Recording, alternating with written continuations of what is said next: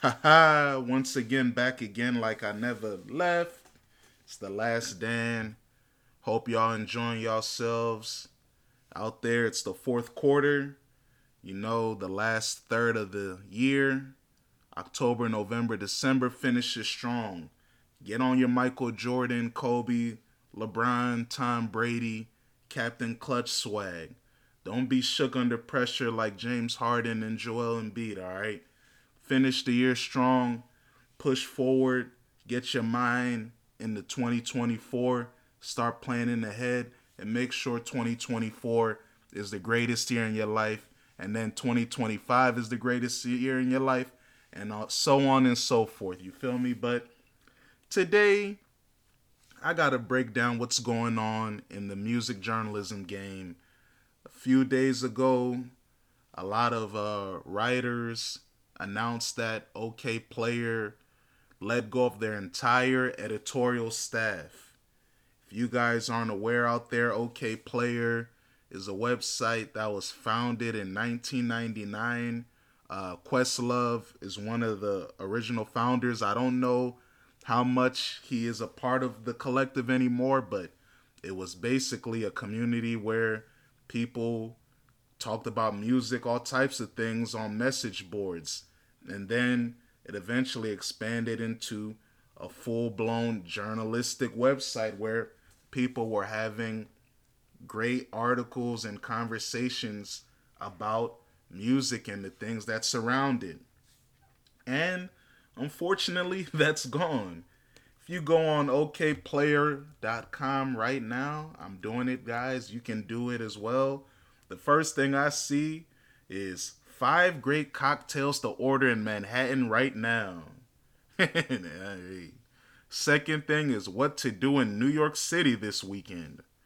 And then the third thing is Lazy Bone delivers hopeful message amid Crazy Bone hospitalization. Crazy Bones and right now one of the legendary members of Bone Thugs and Harmony. Hopefully everything goes well and you come out healthy. But yeah, that's what Okayplayer was. All year they were promoting their Hip Hop 50, the 50th anniversary of hip hop. They cashed in on that. Let the writers cook up, and then September came after the so-called hip hop 50th birthday happened on August 11th and told all of those boys sayonara. Now we've seen this going on in other avenues. Paper Magazine cut off a lot of their staff. NPR did, Vice, MTV. So music journalism is fading away, the print version, anyways. And I guess you can say in general because shout out to Jeff Weiss. He's one of the best music writers in the world. He runs passionweiss.com, and he thought that the future of music journalism, he said it on Twitter. It's called X, but whatever. We still call it Twitter around here. He roughly said that the future of music journalism. Well, I almost turned into a brother from Memphis, Merzik. Music journalism, excuse me, is that it's just gonna be people on TikTok and YouTube, making branded content, basically. you know, just trying to get in the good graces of the artist, the label, and people won't really question what's going on with the art being created by these artists. So I don't know. I think print is in a weird place. If you've existed in the 21st century, people don't read as much as they used to. People like to watch and listen more now. It's easier to manipulate information. People are now doing things more for clicks and likes instead of, telling the truth. So it's a tricky world just for information in general. So music criticism fading away stinks because I think it's a great thing to do to document culture and history and what's going on.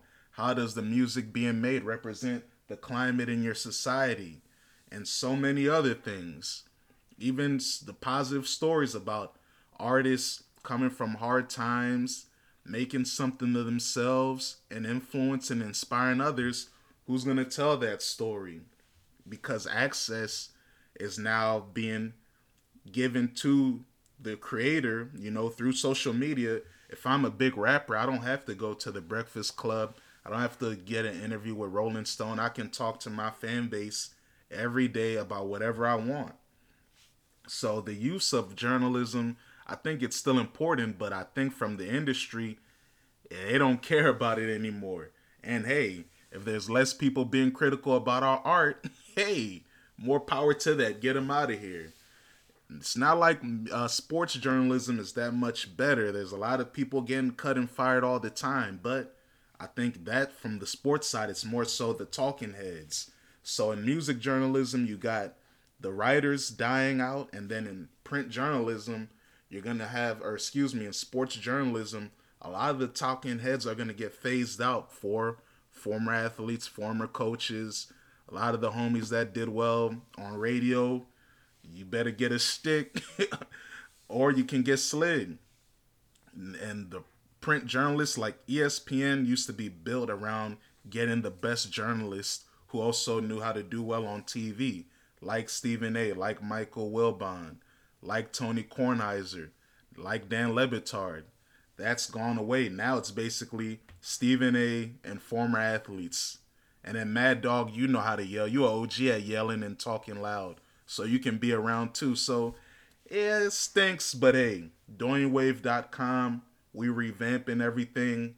We gonna save the music journalism game, alright? If I have to do it myself, I'll do it. I still think it's important to write.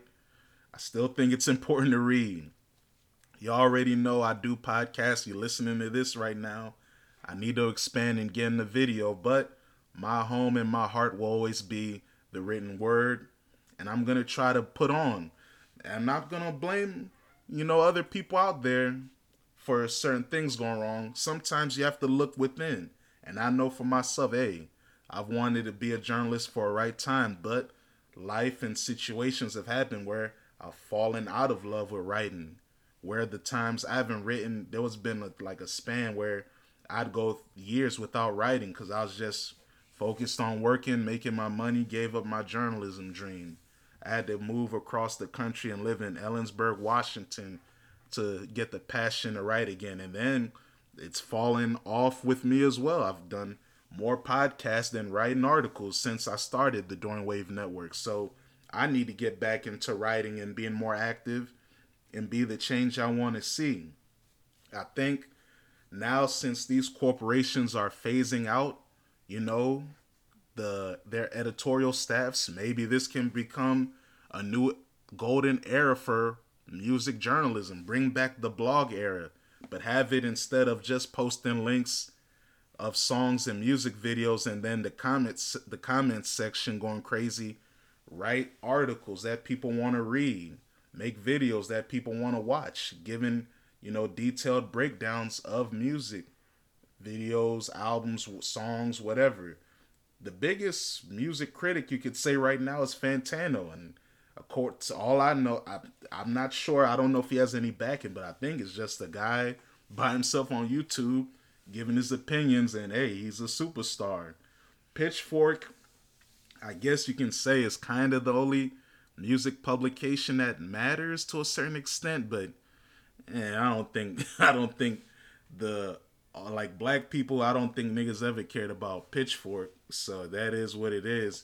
You saw Rolling Stones owner and a guy that helped create the Rock and Roll Hall of Fame. He said he didn't even think black and women musicians could be geniuses. So I think maybe this is a good thing. Maybe all these companies Xing out their editorial staffs will bring people back to the underground, cover more what's going on around them locally, and bring back writing in another way. Bring back the blog era. So this the last Dan. I'ma holla at y'all later. Peace.